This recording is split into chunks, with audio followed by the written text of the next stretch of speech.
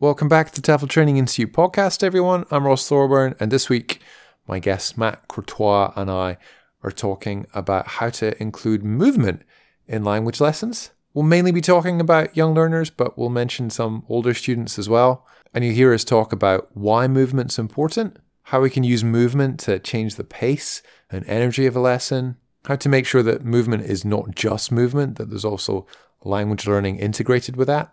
And finally, how to extend your classes beyond the classroom and into the whole school. Enjoy the episode.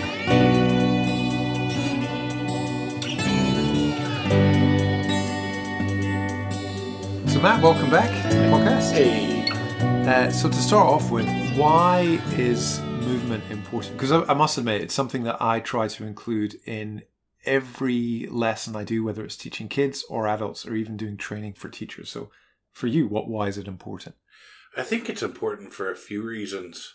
I think first is a lot of parents and students sign up for courses at learning centers because they want something that's more interactive and fun. I think that's one reason. I don't necessarily think that's the most important. I think with young learners, they have a lot of energy as well. And sitting and listening to a teacher for an hour is not a realistic expectation.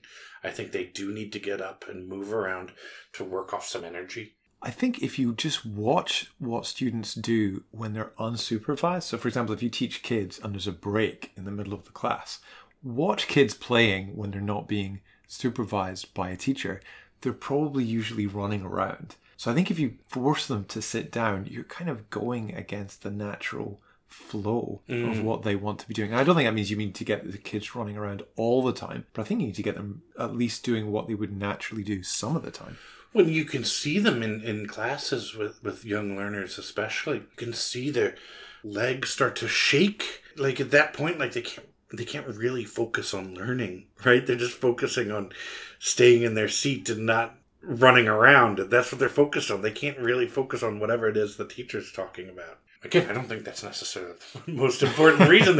I think the most important reason to have movement in classes is because as you're physically doing something, it does help people to learn and remember things more strongly. You're building up more connections in your brain. Like whenever you're learning new words and linking it to movements and that stuff can actually help people to learn more.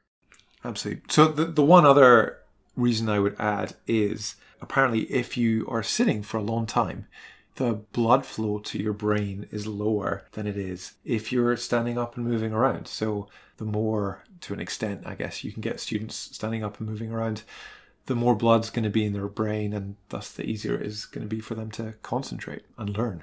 Actually, I have a question. So you were saying earlier that you think it's important for young learners and adult students.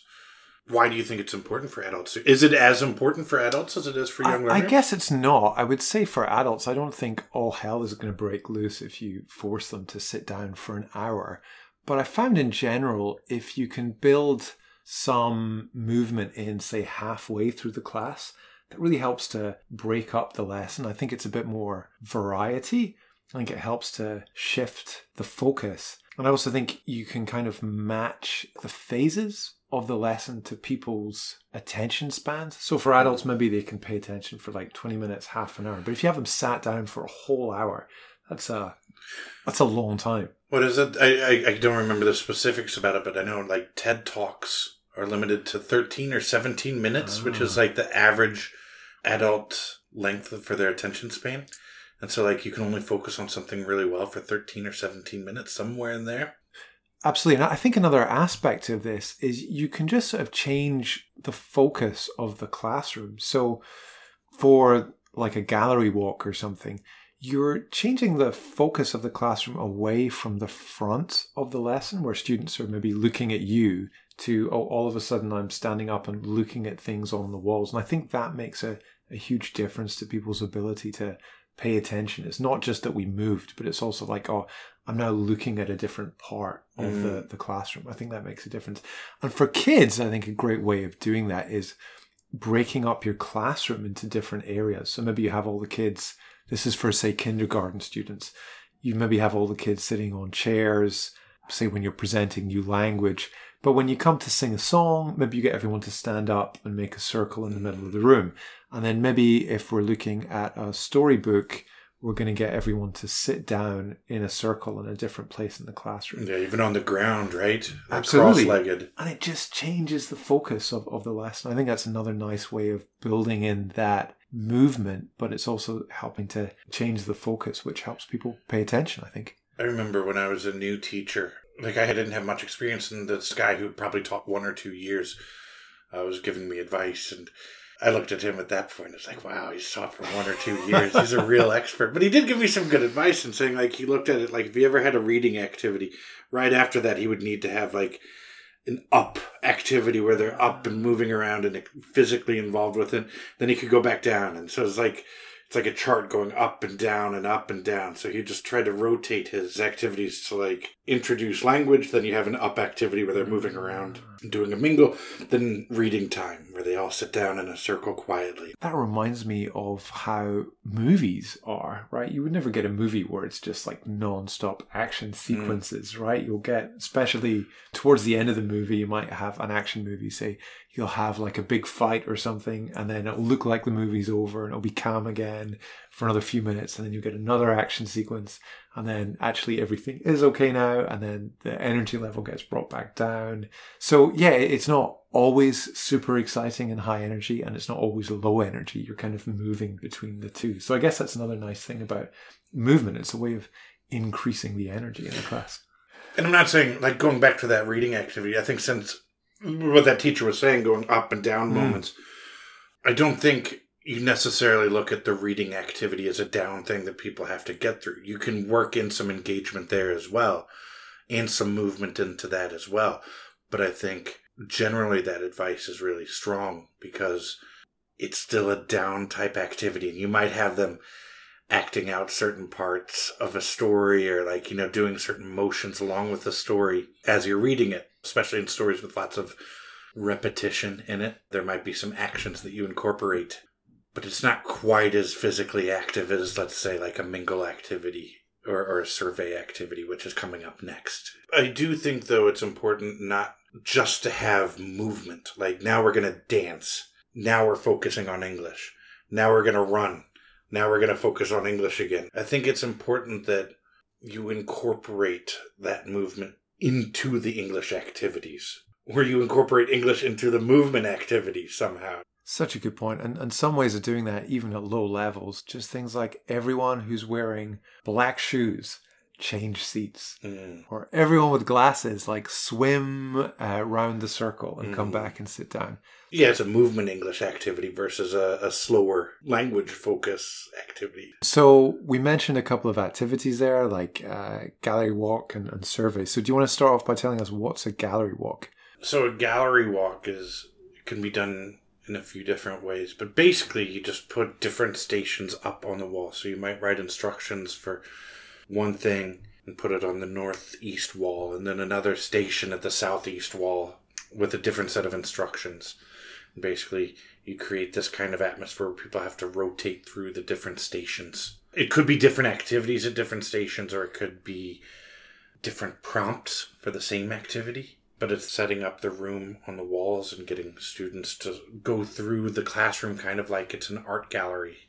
Absolutely. So some other things that I've seen related to that, you could have different writing prompts in different areas. So maybe you've got a topic for the class and you have to write down all the adjectives you know about this topic, all the nouns you know about this topic on a different place. You might have different readings in different places around the classroom. You have to go around, read the different things. It might be paragraphs that are out of order, read them all, and then come back and guess what the reading was about. But you're basically just taking something that you probably could do sitting down and cutting it up somehow and then putting it around the classroom. Yeah. So I think that's a great example of an activity where the sort of movement's really integrated in there. Another one I like for that is doing surveys and mingle activities. So things like find someone who, or people bingo, where students need to ask questions to other people in the class. And obviously the easiest way to do that is to get everyone to stand up and talk to as many different people as possible. So for find someone who, the adult versions for this are often things like, speaks more than 2 languages or has been to more than 10 countries. But for kids, it could just be things like find someone who likes math, or find someone who has a pet, or find someone who has the most brothers and sisters in your class. That's a nice one as well, where the students can't really do that sitting down. You have to talk to multiple people. So I feel any kind of activity like that where students need to talk to multiple people in the same class is going to be good for integrating movement. Do you have any other favorite activities, Matt, that involve a lot of movement? Well, I think the simplest one, and there's a lot of different uses for it, is miming.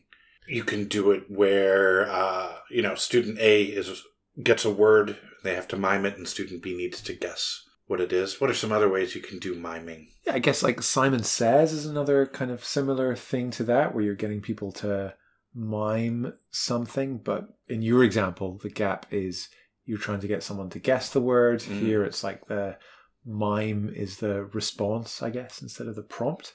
Or in a story, as you're reading a story, right? And like you can talk about the wind blowing or something, and you get the students to wave their arms around like the wind, or a bear comes in and you get them miming a bear. Like That's miming like a bear right now. Yeah, it's not great for a podcast, I suppose.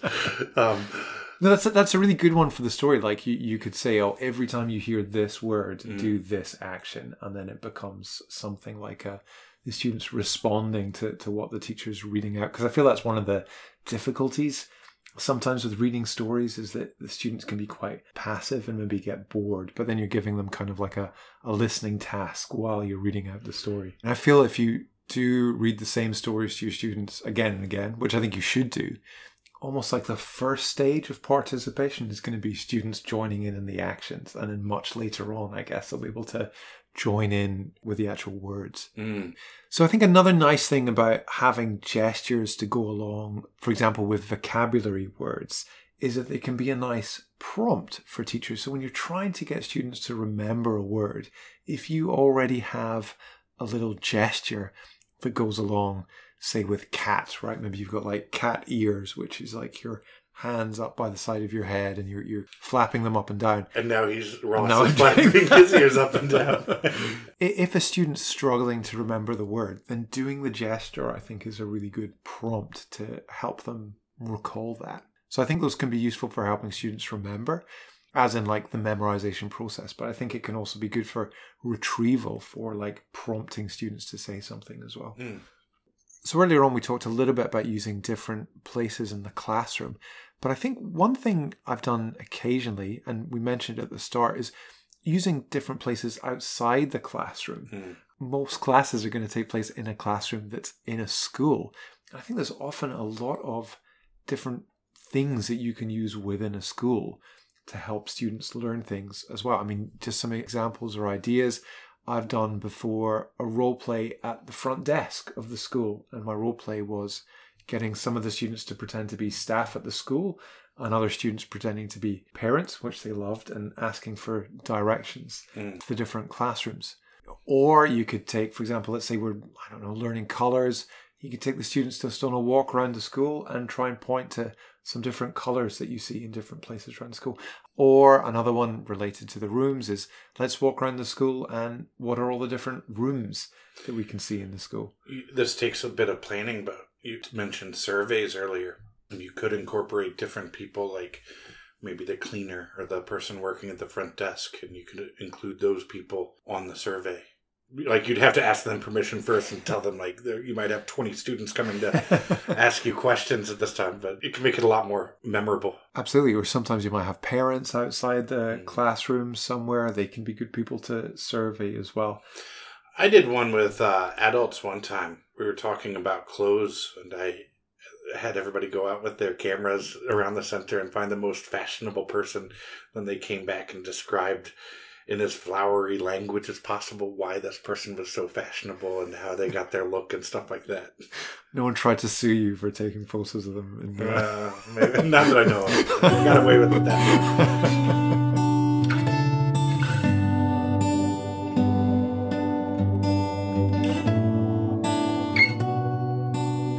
One more time, everyone. That was Matt Courtois. If you enjoyed the conversation, you might also enjoy my book. Inside Online Language Teaching, Conversations about the Future which Became the Present. It's now available on Amazon. Thanks again. We'll see you next week. Goodbye.